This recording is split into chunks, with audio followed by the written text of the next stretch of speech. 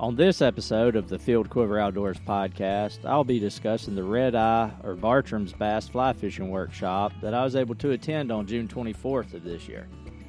I'll give a walkthrough of what the workshop consisted of, my thoughts about the workshop, and how the fishing was after the classroom portion, including the gear that I used and how I did.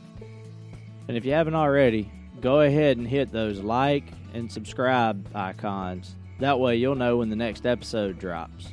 And definitely rate and share the podcast with friends if you enjoy the content and you feel that it's helping you on your journey to fill your quiver with God in the great outdoors. But that's enough previewing for this week. Let's go ahead and hit the trail.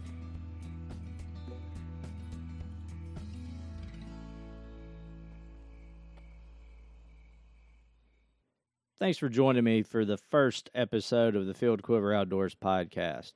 And as the intro went ahead and told you, this week's episode is going to be about the Bartram's Bass Fly Fishing Workshop, which I was fortunate enough to attend a few weeks ago in Mountain Rest, South Carolina. Now, the way I found out about this workshop is I was actually on the Eventbrite website looking for future fishing rodeos to take the kids to, and just so happened to notice this one that was listed as a fly fishing workshop for the Bartram's Bass. Now, I'm going to read the description from the Eventbrite website for the workshop, but before I do, I just want to go ahead and mention ahead of time, because there will be a few places where I'm reading from the material directly, and in this material, they almost always use Redeye and Bartram's together instead of just one or the other. That's because they are specifically focused on the Bartram's bass in this workshop, but because it's not yet been identified as its own independent, distinct species yet, they use the more general classification of Redeye. So whenever I'm reading and I say Bartram's immediately after Redeye, go ahead and in your mind visualize Bartram's being in parentheses, because that is how it is denoted in all of this material. Now, getting back to the description on the Eventbrite website, this is how it reads. Have you ever wondered what those bass in the Chattooga River were called? Is there another fish swimming in the upstate besides trout? Join SCDNR Aquatic Education, the Chattooga River Fly Shop, and South Carolina Native Fish Coalition for a full day of Redeye bass training. The Redeye Bartram's Bass Fly Fishing course is an advanced class for experienced anglers who already have their own rods, reels, waders, boots, and fishing packs and want to learn about one of South Carolina's coolest native bass. We'll teach about what Redeye bass are, how to catch them, what flies are helpful, and fishing techniques in the morning. After the presentation, we'll try our hand at tying a few Redeye bass flies courtesy of the Chattooga River Fly Shop and SC Native Fish Coalition. In the afternoon, we'll break into groups and fish for the Redeye Bartram's bass in various locations in the upstate of South Carolina. It then goes on to provide a basic list of what you would need to bring to the workshop as far as fly gear, specifically what type of fly rods as far as the weight that you would need, and recommended waders or wading boots, whatever you would need personally for wade fishing that afternoon. Now, going into the workshop, I was vaguely familiar with what a redeye bass was. I had found out about the existence of redeye bass through a pamphlet I got about a year ago at the Bassmaster Classic when they held it at Hartwell, and they had the expo in Greenville. The pamphlet about the Black Bass Slam through the state's DNR provided just basic info about what the challenge was, which was to catch the 4 main black bass species in South Carolina, which are the largemouth, smallmouth, spotted, and redeye or Bartram's bass. But being new to fishing for black bass in general, because if you listen to episode 0 of Primer, you'll recall that I mentioned I'd actually never even targeted bass of any type up until about a year ago, since growing up, whenever we did go fishing, it was typically for catfish or brim. Now, being up for challenges, I decided that I wanted to go ahead and try and do the black bass slam at some point, and went ahead and put it on my outdoors bucket list to complete it at some point, preferably sooner rather than later. But knowing absolutely nothing about the Bartram's bass, I knew I was going to have to do some research into it so that I could target it, which I did just that. I started looking up online, trying to find what I could about Bartram's bass and how to fish farm, what their range was in terms of which rivers, which areas of rivers to target them. There was some information, but it wasn't really what I would classify as beginner-friendly information.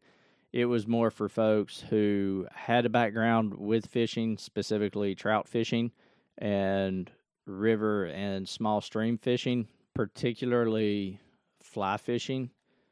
But once I was able to find out some of the types of fishing that you could do were basically the same methods and techniques you'd use if you were targeting brook trout, then I kind of had an idea of where I might could go and what type of equipment to use. But over the course of last year, I never got a chance to go up to the mountains and actually test out what I thought I had learned, which, thanks to this class, ended up being all the wrong answers, and I probably would have just gotten skunked over however many hours I spent in the river. But I found out about the class, and like I mentioned, it was in the process of trying to find future fishing rodeos to take the kids to that the DNR puts on. And at first I didn't sign up for the class, even though I was immediately interested in going to it.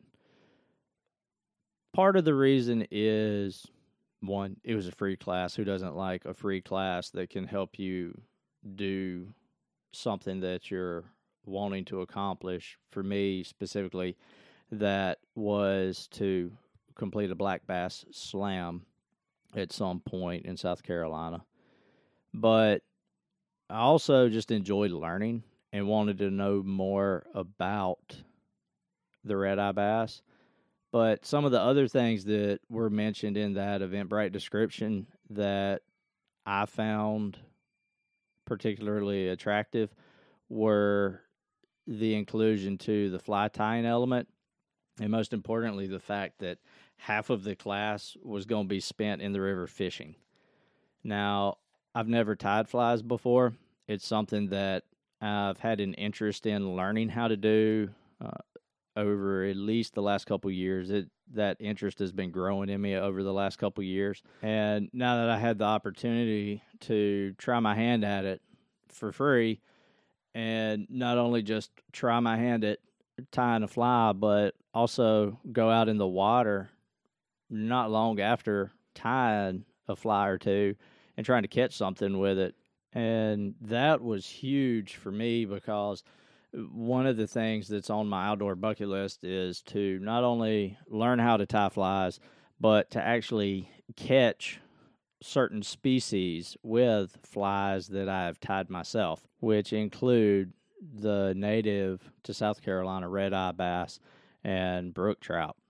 Now, going back to signing up for the class, I didn't sign up immediately after I discovered the class. I waited a few weeks, and once I found out that it actually would be possible to attend, I went ahead and went back to the Eventbrite website and signed up. And according to the website, I was very fortunate in that there was one seat left available when I registered. Now, I don't know how accurate that is, but I, needless to say, was typing faster than I think I've ever typed before to try and get all of my information put in so that I could get that last spot in the class. Now, obviously, I was able to type fast enough that nobody could swoop in and snipe it, if you will, from me trying to register at the same time. But fast forward a few weeks to the week of the event, and it was scheduled again for June 24th is the day that the workshop was held. And that week leading up to that Saturday, where I live, which is about 70 miles from Mountain Rest, South Carolina, where the workshop was to be held, had a massive amount of rain. We had several inches. It rained pretty much every day but Friday that week, I believe.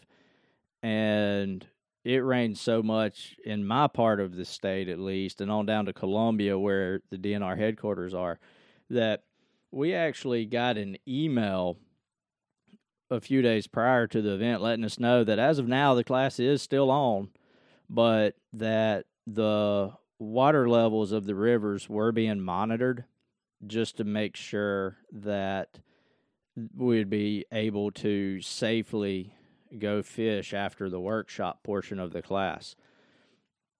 And not getting any more emails that week, that thankfully meant that there were no changes with the workshop, and it did appear to be scheduled as planned. And in that email, there was a reminder that no equipment would be provided for the workshop as far as the fishing aspect. Now, the Chattooga River Fly Shop was providing the equipment and materials for the fly tying portion of the class. But as far as the afternoon of fishing, if we wanted to fish, we had to bring whatever equipment we wanted to use with us. This was not a guided trip. It was just an afternoon of fishing where we could apply what we learned in the class to try and catch some Bartram's bass that afternoon in the Chattooga and Chautauqua rivers. So on Friday before leaving, I went ahead and packed everything up, and this is the equipment that I took with me since I don't have a lot of fly fishing equipment.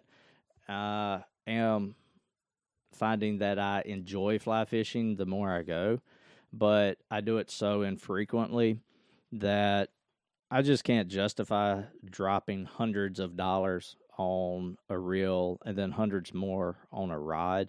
Now, eventually, I can see myself getting to that point, but starting out, no, it's not happening.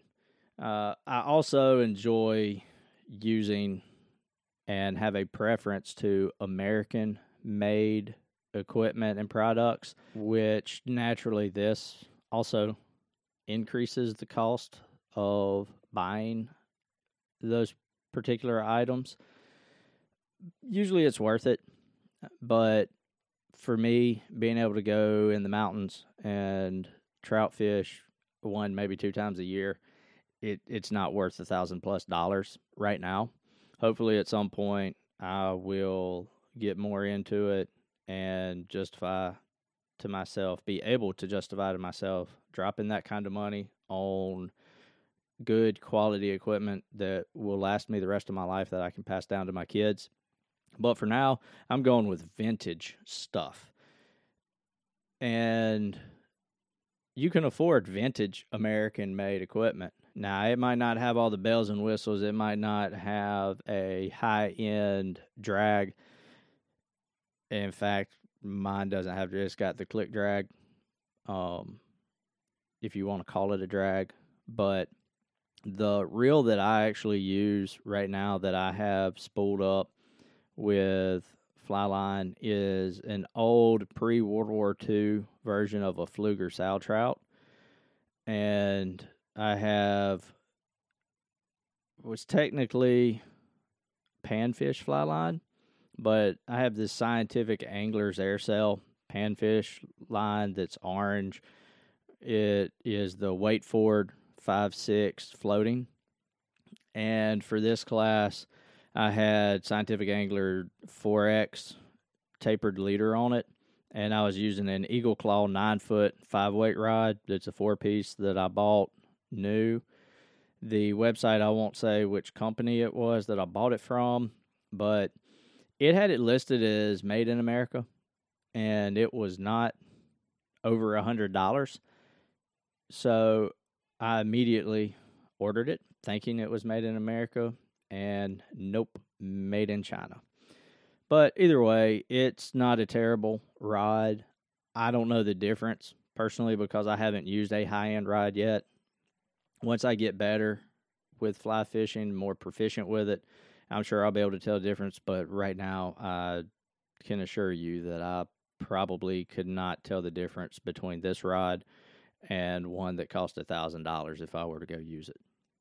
Maybe, but probably not. So the rest of the equipment that I had was, and that rod was actually a graphite rod. It is not fiberglass, it was graphite. And I also took an ultralight spinning combo with me with a couple of 3/16 ounce Al's Original Goldfish lures.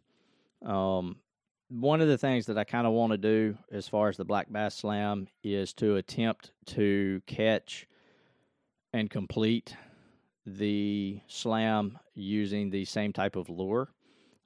Now, one of the things after attending this class I want to do is complete the slam using only fly gear.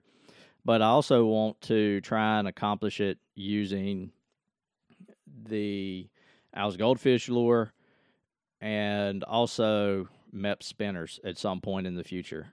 Now, I know I'll probably end up using different sizes, but generally speaking, I would like to catch the fish using the same style of lure. And I didn't really have a lot of flies. I know the research I'd done had told me a couple of different types of floaters to use, but I'm brand new to fly fishing, so I don't know what they're talking about. My thought was go to the class, listen to what they say. Whatever flies we tie, run in the fly shop on the way to the river, and go ahead and buy some more and go with that, which I ended up kind of doing that. I ended up buying more flies that were not intended for redeye bass, but that I was thinking I might try to use some on some little lakes and ponds here where I'm at locally to try and catch some largemouth and maybe even go on up towards Jocassee and try and catch some smallmouth with, and also some sunfish. But that's just because I ended up tying two different flies, and I figured the amount of time I was going to be out there, unless I just got them hung up in trees, I'd probably be all right just using those two flies. But I did buy one or two other poppers that would be acceptable in terms of what you would expect to use when you're targeting Bartram's bass. Now, getting back to the workshop itself, the workshop was a joint venture between the South Carolina Department of Natural Resources Aquatic Education Section, the Native Fish Coalition, and the Chattooga River Fly Shop. The workshop was scheduled to be a full day of classroom-style learning, hands-on learning, specifically with the tying of the flies, and then applying what we'd learned that morning, that afternoon in various spots along the Chattooga and Chaga rivers. And we ended up sticking pretty much spot on with the agenda as far as timing goes. Now, we did end up going out and getting to the rivers to go fishing a little bit earlier than anticipated, which was nice because for the folks that, depending on how far they had to drive, it gave them more time in the river. But the agenda and the scheduling for the day was outlined in this way. It had the introductions and welcome, had an allotment of 15 minutes. Then the presentation about fly fishing for Bartram's bass had about 45 minutes. Fly tying and the demonstration, that was given an hour and a half before a lunch break and breaking up to go fishing in the various rivers. And it was funny to note that they had to put at the bottom that cell phones often lose service in this part of the state. And I've been there many times since I lived that close to the mountains. I'm guessing that they put that for the folks that probably don't make it up to the mountains very often, that live in the more populated areas who never lose service. But once I got up there, I had no service at all whatsoever. So if you're listening to this and you're not from that part of the country, that part of the state, and you don't travel there that often, but after listening to this, you think you might want to attend this workshop next year, go ahead and plan on not calling anybody and not receiving any calls and just being left completely alone in terms of the cell phone service. Now, if you have a different provider than me, I guess you may or may not have some service, but I think the general consensus was that nobody there had phone service. Once we started, at first, we were all provided a few publications, and those 3 publications were the pamphlet about the Black Bass Slam, which I've already referenced receiving last year at the Bassmaster Classic Expo. We also got a DNR published guide to South Carolina freshwater fish and a back issue of South Carolina Wildlife, which was the September-October issue from 2022. The reason we got this magazine is because it actually had an article about Bartram's bass, which was written by Will Menhickey, which I apologize, Will, if I butchered your last name. I know the feeling with my last name. But Will is the South Carolina DNR's aquatic education coordinator. And he taught the workshop, and actually was the main organizer of the workshop, I believe. If I'm wrong on that, let me know, and I'll put a note in the little description section of this episode. But he's also the chair for the South Carolina Native Fish Coalition. But he wrote this article in South Carolina Wildlife Magazine late last year, and it's a pretty good read. And it covered essentially what was covered in the class. Now, there's a little bit more detail, but if you're just looking for a very basic synopsis primer, if you can get your hands on the September-October issue of South Carolina Wildlife from 2022, then you can read this article and kind of have an idea of basically what was covered during the fly fishing for Bartram's Bass workshop, the lecture or classroom portion, if you will. Once he went over the agenda with us and told us a little bit about the publications, he went ahead and went through his PowerPoint presentation, which at first he explained what exactly a red-eye bass is.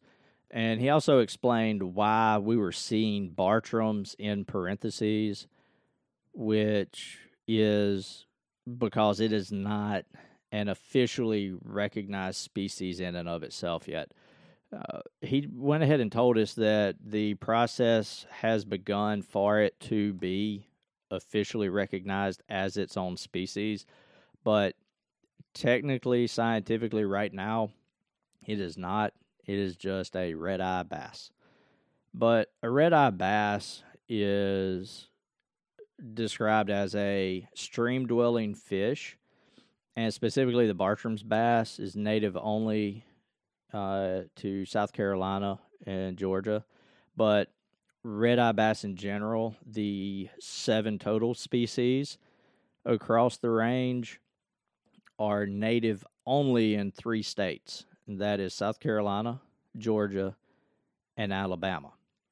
Now, these 7 species come together to form what is considered the Redeye bass complex, and that complex can actually be broken down into 2 native ranges, which is the Mobile Basin, which contains 5 of those species, and the Atlantic Slope, which contains 2 of the species, including the Bartram's bass. But the 7 species of red-eye bass are the Bartram's bass, which is what this workshop was focused on, the Altamaha bass, the Chattahoochee bass, Cahaba bass, Tallapoosa bass, Coosa bass, and warrior bass. Now, an interesting thing that we learned in the class that actually caused me to add something to my outdoor bucket list is that there is a red-eye bass slam in which you catch all 7 different species in a calendar year. And there's also a Alabama slam, or excuse me, it's a Mobile slam, which is considered the 5 Mobile Basin species in a calendar year. Now, you can go on to Instagram if you have an account and do a quick search for red-eye bass fly fishing. That's actually run by an individual who has written a book on fly fishing for red-eye bass, and that book is appropriately titled Fly Fishing for Red-Eye Bass, An Adventure Across Southern Waters. And that book's written by Matthew Lewis, who actually runs the Red-Eye Bass fly fishing social media account. And he has gotten with an artist who has made this really nice certificate that you can order if you complete either the Red-Eye Bass Slam or the Mobile Basin Slam. And they'll send you a certificate with your name on it and the year that you completed whichever of the 2 slams. And there's images of that there on that Red-Eye Bass Fly Fishing Instagram account. Just look through the various posts. But there is a cost in order to obtain one, but they don't have any kind of vetting process for this anymore. It appears that they used to, but not anymore. It's more of an honor system type thing, which, I don't know why you would want to display a certificate on your wall that you didn't earn. And I think that's kind of the general consensus also seems to be based on the description of one of the images on the Instagram account. But aside from that, I've got 2 new slams that I I want to try and accomplish in addition to the South Carolina Black Bass Slam.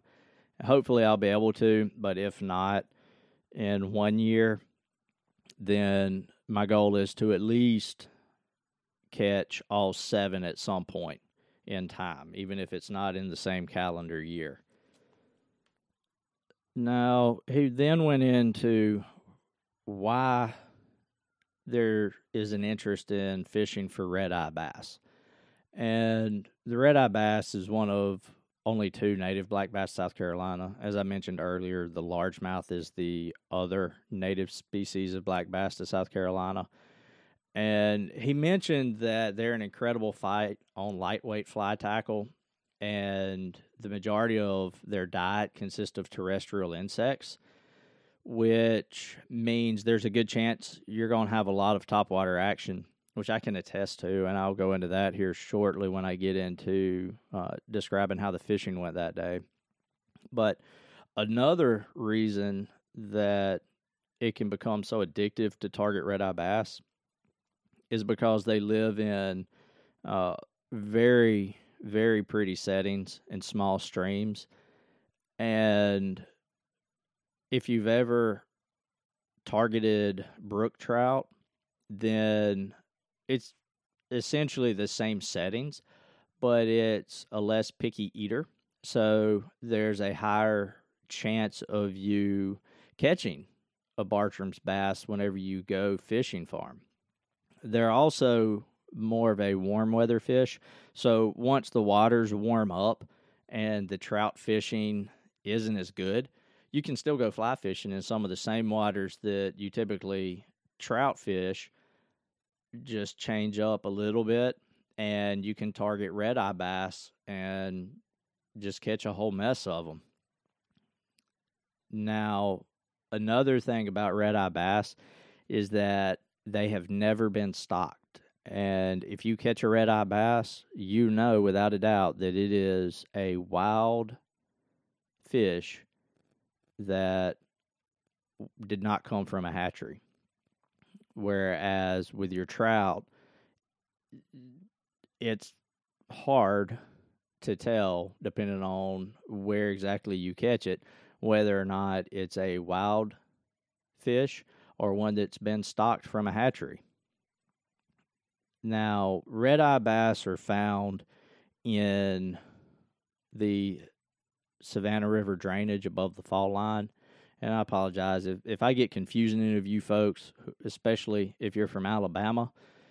When I'm talking about the redeye bass in this particular episode, I'm talking about the Bartrams. I'll try from this point forward to stick with Bartrams, but I'm actually looking through a copy of the PowerPoint, and as I mentioned, because it's not officially been classified as its own species yet, we know how government entities can be.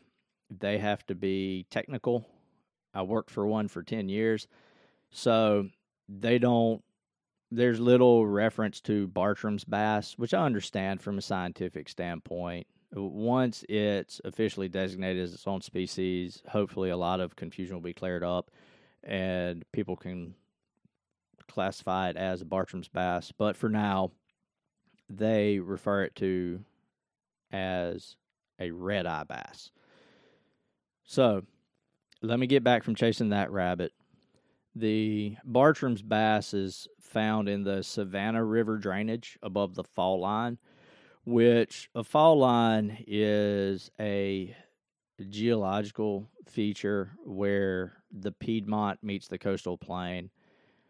And on our website, at some point in the hopefully near future, there will be a page dedicated to definitions, specifically slang. There'll be mostly slang, but there will be some other non-slang terms that are commonly heard in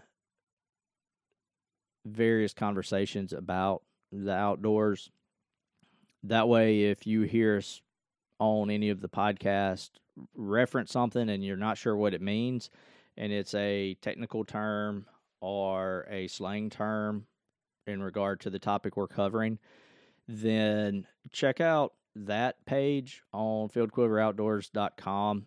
And if it's not included in the list of terms, shoot me an email or put a comment on that episode, and I will go ahead and work on getting that particular term included, because if you're not sure what it means, you're probably not the only one.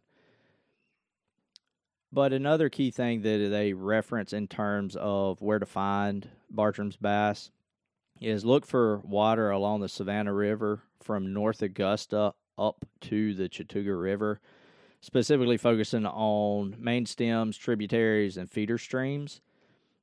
He mentioned that one of the best ways to find Bartram's bass is to blue line, which, if you're a trout fisher, you already know what that is. You find a map, look at it, and you find these little small blue lines, which are the streams that feed these main river systems.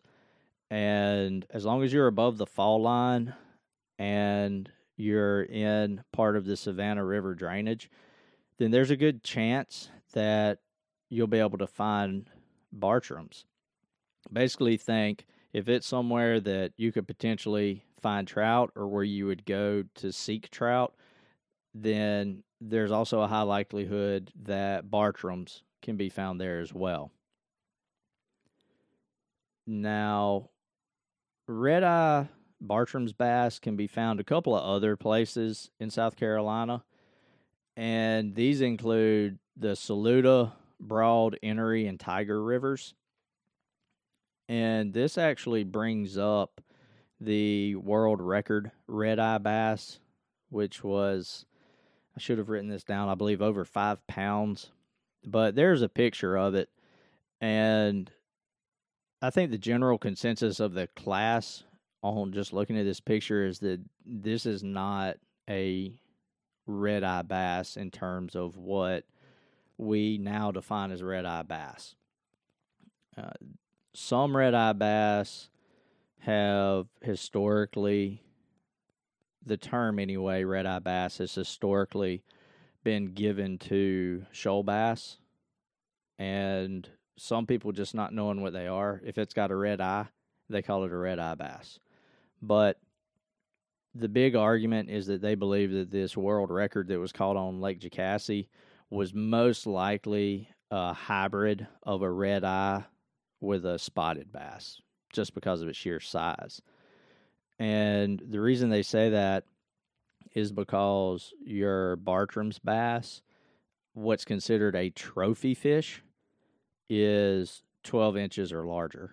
And the growth rate is about an inch a year, is what he said, give or take. So you can expect a 10-inch bass, 10-inch Bartram's bass is about 10 years old, give or take. As far as the gear that he went into, he recommended an 8 or 9 foot 3 to 5 weight rod as being the best option. And you would want to use floating line with 3 or 4x leaders. And these are the flies that he recommended. The fly size is between 6 and 10. And topwater flies such as poppers and foam terrestrials, which is what the Sam's One Bug is. And that is the type of fly that they taught us how to make in the workshop. In terms of subsurface lures, the recommendation was woolly boogers, crayfish, or baitfish patterns. He kept referencing back to the crayfish as far as that being a rather popular choice in terms of targeting Bartram's bass. He then went into a little bit more about the Black Bass Slam that the DNR host. This is a pretty cool thing. I've reached out, and hopefully we can have either Will or someone else with DNR to come on at some point and discuss more about the history of the Black Bass Slam. If not, then I'll work on putting together just a brief show specifically about South Carolina's Black Bass Slam. For today, however, I'll just mention that the Black Bass Slam is something that was created a few years ago in order to recognize folks who catch a red-eye, smallmouth, largemouth, and spotted bass in a single year. And you submit your information with a picture of you with each fish from that year to an email, which is scbassslam@dnr.sc.gov. I'll put that in the description of this podcast. If you happen to live in South Carolina and want to complete this challenge, just shoot them an email. Also, go to the DNR Aquatic Education website, and you can find out more information there about the Black Bass Slam specifically. But if you're able to accomplish this feat, then you'll get a certificate, patch, and a unique sticker for each bass. And it is my understanding that each year the patch and stickers, the design is unique for each year. So that makes it worth trying to complete every year. Hopefully, This is something that the DNR continues and it grows annually and can expand into more recognition challenges, if you will, that are hosted by DNR to get more folks outdoors and targeting new species. But if not, I'm perfectly content trying to do the black bass slam every year. It gives me an excuse to go fishing in the mountains a couple times a year. So after mentioning the slam, we discussed a little bit about whether or not the Bartram's bass is threatened. And according to the 2015 DNR SWAP, which stands for State Wildlife Action Plan, the Bartram's bass is a species of concern. And their two biggest threats right now, the single biggest is hybridization from the illegally introduced spotted bass, but the other concern is habitat loss. Now, as far as ways to help, naturally, don't move fish from one body of water to another. Understand the significance of having native fish. And another option is to join and support the Native Fish Coalition, which is an entity that is relatively new. I'm still working on researching it, but their mission is to protect, preserve, and restore native fish populations through stewardship of the fish and their habitats. And from what I've been finding, it seems like a pretty good organization. And we'll look at having a representative from them on here at some point to talk more about Native Fish Coalition and answer any questions about their programs and just dive more into how they are focused on achieving their mission. But as I mentioned, Will is actually the chair for the Native Fish Coalition. And the Native Fish Coalition being one of the three entities that put on this program, their co-chair is actually who led the fly tying aspect of the workshop, which I'll go ahead and get into now. So Scott Keener is the co-chair for the South Carolina Native Fish Coalition, and he is a fly tyer, and he actually mentioned that this was his first time, I guess leading would be the best word for it, but leading and instructing a tie flying class. And the fly that he chose was one called the Sam's One Bug, which is, after leaving the class and looking into it, a very popular fly, which it actually has its own Instagram account, which I would recommend you looking into and following. We're actually going to have the son of the gentleman who invented the Sam's One Bug on as a guest in the future. We're still working on getting a date hammered out for that interview, but we're looking forward to that. And for these, we had three options that we would be able to tie. The little packets that were provided to us by the Chattooga River Fly Shop contained enough material to tie two flies. And depending on which bag you got, you would be able to tie two of three colors. And there was green, yellow, and blue. I ended up with yellow and blue. And they're actually a very simple fly to tie, thankfully, because I had no experience going into this with tying flies. And I will say that Scott did an outstanding job, especially for it being his first time leading a tying class. Now, these flies were tied with size 8 hooks, and far it being my first ever attempt at tying a fly, it is definitely not the prettiest. If you go on our social media account, specifically the Instagram, I will be putting up, along with the release of this episode, pictures of the flies that I tied, and they're not pretty, but they were pretty enough to catch fish with.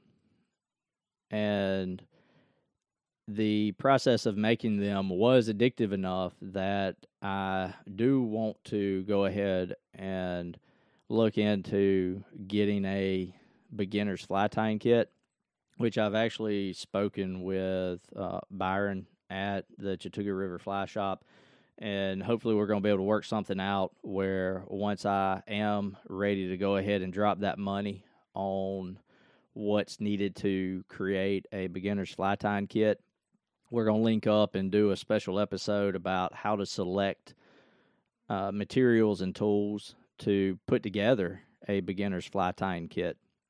But that's neither here nor there. We'll hopefully be able to do that in a future episode later this year.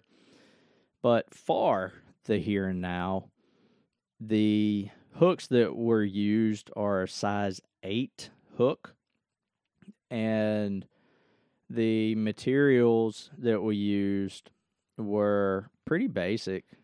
They consisted of the hook, which was, as I mentioned, a size 8, thread.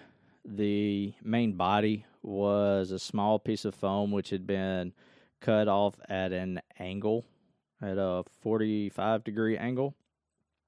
The tail consisted of marabou, 2 different colors, and the legs were a rubber leg material. We were given a demonstration of how to fly the ties, and then we had enough time, as I mentioned, to go ahead and tie 2 flies apiece. Once we finished tying our flies, everybody went ahead and broke for lunch, and we were divvied up before we broke for lunch into different groups to go out with the guides from the Chattooga River Fly Shop. And this was not a guided trip, so don't sign up for next year's course thinking that you'll get to go on a free guided trip to try and catch some red-eye bass. That is not the case. Everybody was just there to have a day fishing, including the guides. Now, I was fortunate enough to go with a couple of guys, including Byron, and the spot we went to, they did give us a few pointers once we got there, which these included to just let the fly dead drift, and also to focus on areas behind rocks. That way, it's the dead spaces, if you will, of the current, where the current's not flowing fast. It's more of a pool. And actually, the first hit that I had was actually in one of these pools behind a rock, and I was unable to set the hook on that one. But another thing that they mentioned, which was beneficial, because had I not been told this, I probably would have stayed at that same exact pool and ended up not catching anything. But they said if you have a miss, go ahead and pack it up and move to another spot, because you won't have any more strikes in that same location if you miss a fish.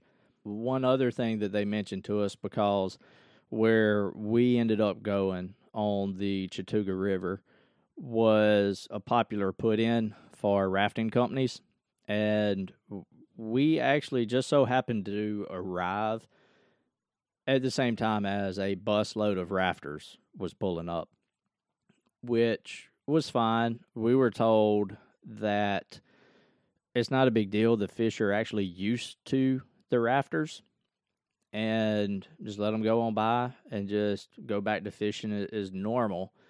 And it typically would not affect the fishability of the area in terms of the rafters going through. Now, if they were out of the raft swimming or anything like that, that would be another story. But as far as rafters, canoers, kayakers just floating through, and even tubers, shouldn't be much of an issue in terms of affecting our ability to catch fish. So once we had these pointers, as I mentioned, we were fishing in the Chattooga, and I moved upstream while the other folks I were with kind of spread out more downstream.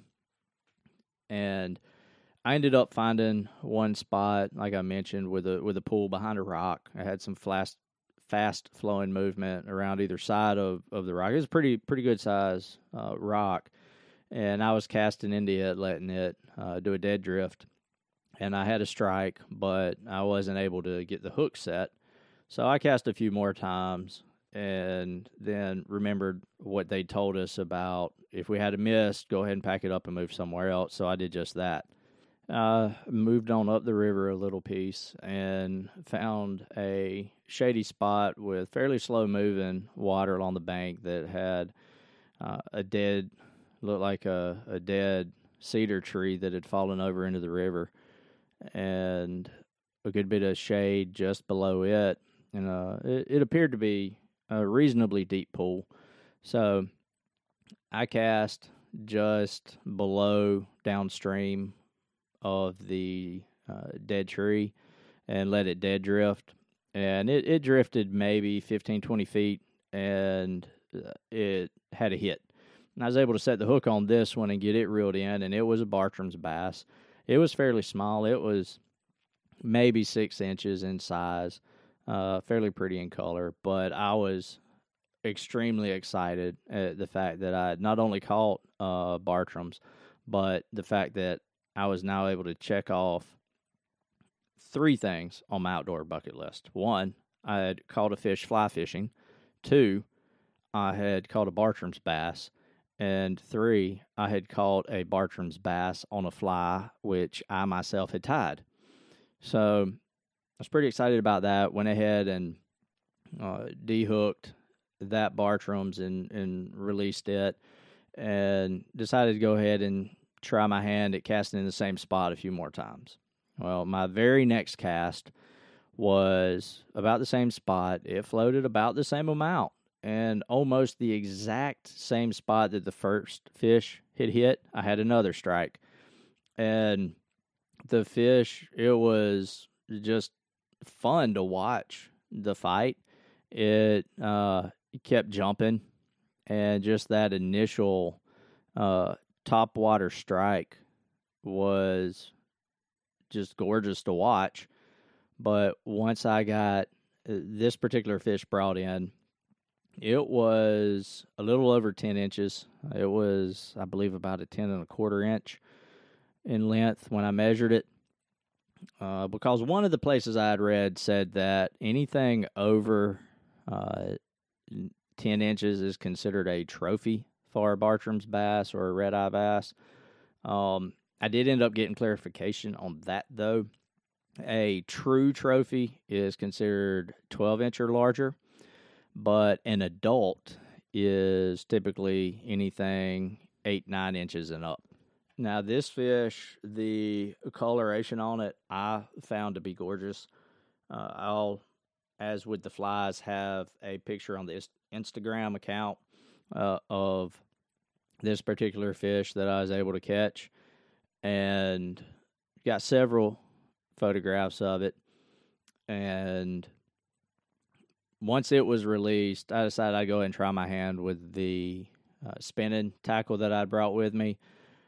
I just made a couple of casts with it and decided to go back to trying the flies for a few more minutes before I packed up and headed back to the car to come home, since it was getting kind of late in the day. And I ended up not having any more hits and catches that day, but just the fact that it was my first go at targeting Bartrams with so many things which were new to me, I was just stoked that I was able to be successful, and especially to catch 2 that close together. But I'm definitely addicted to it now. I can understand why all of the interviews that I've listened to on other podcasts with folks who focus almost solely on fishing for Redeye bass are so into it. But I'm definitely going to be looking into ordering the book that was mentioned to us in the class that Matthew Lewis wrote about fly fishing for redeye bass. And amazingly, somehow or other, over the last year of me researching into Bartram's bass and redeye bass, not once did that book ever pop up. Since that class, anytime I do a Google search now for Bartram's bass or redeye bass, that book is one of the first links that pops up in the search results. Now, that's pretty much the gist of how the workshop went that day. And personally, I know that I'm going to keep an eye out for the Eventbrite page to open up registration for next year's event. It was, I don't really know that I want to use the term simple, but it was not so over the top that I don't think my now 8-year-old, who will be 9 next year, wouldn't be able to attend and understand what's being taught. And I think he wouldn't have any issues tying the flies. The only thing he might have issue with is the actual use of a fly rod. But hey, I've got a year to get him there, because if nothing else, maybe I'll at least take him and we can just attend the workshop portion and let him tie his own fly, and maybe that'll spur the interest in him learning the fly fishing and how to cast a fly rod without being as concerned with the frustration that could come with it with learning how to do it. But I would say older kids, teens definitely, this class is absolutely appropriate for. Now, the only reason I'm saying my now 8, who will next year be 9, is because he has such an interest in fishing. Now, if he were not so interested in fishing and learning about fishing, then I would not take him. But he would probably sit there and listen and find the topics and discussion of interest enough that he wouldn't get bored with it. But I would most definitely recommend this workshop to anyone who is wanting to learn more about Bartram's bass and how to fish for Bartram's bass. And as I mentioned, again, I most definitely, if I am able, intend to go next year. Now, one of the things that I didn't mention that I do want to go ahead and throw out there is if you're looking at targeting the redeye, specifically the Bartram's bass, and you weren't able to attend the workshop, and you may or may not be able to attend the workshop in the future, and you just don't want to put a lot of time to researching and dedicate a lot of time to investigating how to best target a Bartram's bass, I would say reach out to the folks at the Chattooga River Fly Shop. They are one of only a few fly shops who actually offer guide services specifically to target redeye bass. There are a couple of others. I don't remember what they were. They were not in South Carolina, though. But they're good folks. As I mentioned, I believe all of the guides were there, and they were all very informative, all very outgoing, all very friendly. I may actually even look into doing a guide myself with them at some point. Now, I'm not getting any kind of kickbacks to recommend them by any means. Don't take that the wrong way. But just from my experience with them and the fact that they were willing to support this workshop in the way that they did, and the friendliness that they had, and the wealth of knowledge they seemed to have that they also shared with me when I stopped by the shop between the classroom portion of the workshop and the fishing portion, when I bought some flies and a map of the Chattooga River. Yeah, these are folks that I would definitely give my money to and intend to give my money to in the future, and would suggest you guys looking into also if you are particularly interested in targeting Bartram's bass in upstate South Carolina. And to wrap up this week's episode, I want to go ahead and end with the Think About It segment. which the Think About It segment is going to be just a thought-provoking question, in which the intent is to give you something to think about. Now, before I get into this week's Think About It, I just want to go ahead and ask you again to consider liking the podcast, following the podcast, subscribing to the podcast, and getting notifications of when new episodes are released. Next week's episode is one that I'm pretty excited about. I'll be discussing the gospel fly, which next week will be all things gospel fly. But if you enjoyed this episode, feel free to share it with a friend and leave us a review. If you have any ideas about future topics you'd like to hear, go ahead and shoot me an email. Send me a message in the description box. My email is jody@fieldquiveroutdoors.com, or you can just go to fieldquiveroutdoors.com and there's a contact us box. You can just fill that out and send me any suggestions or recommendations you might have. Anything that I've said you disagree with or agree with, let me know. I have thick skin. Remember, I was a cop for 10 years. You're not going to hurt my feelings.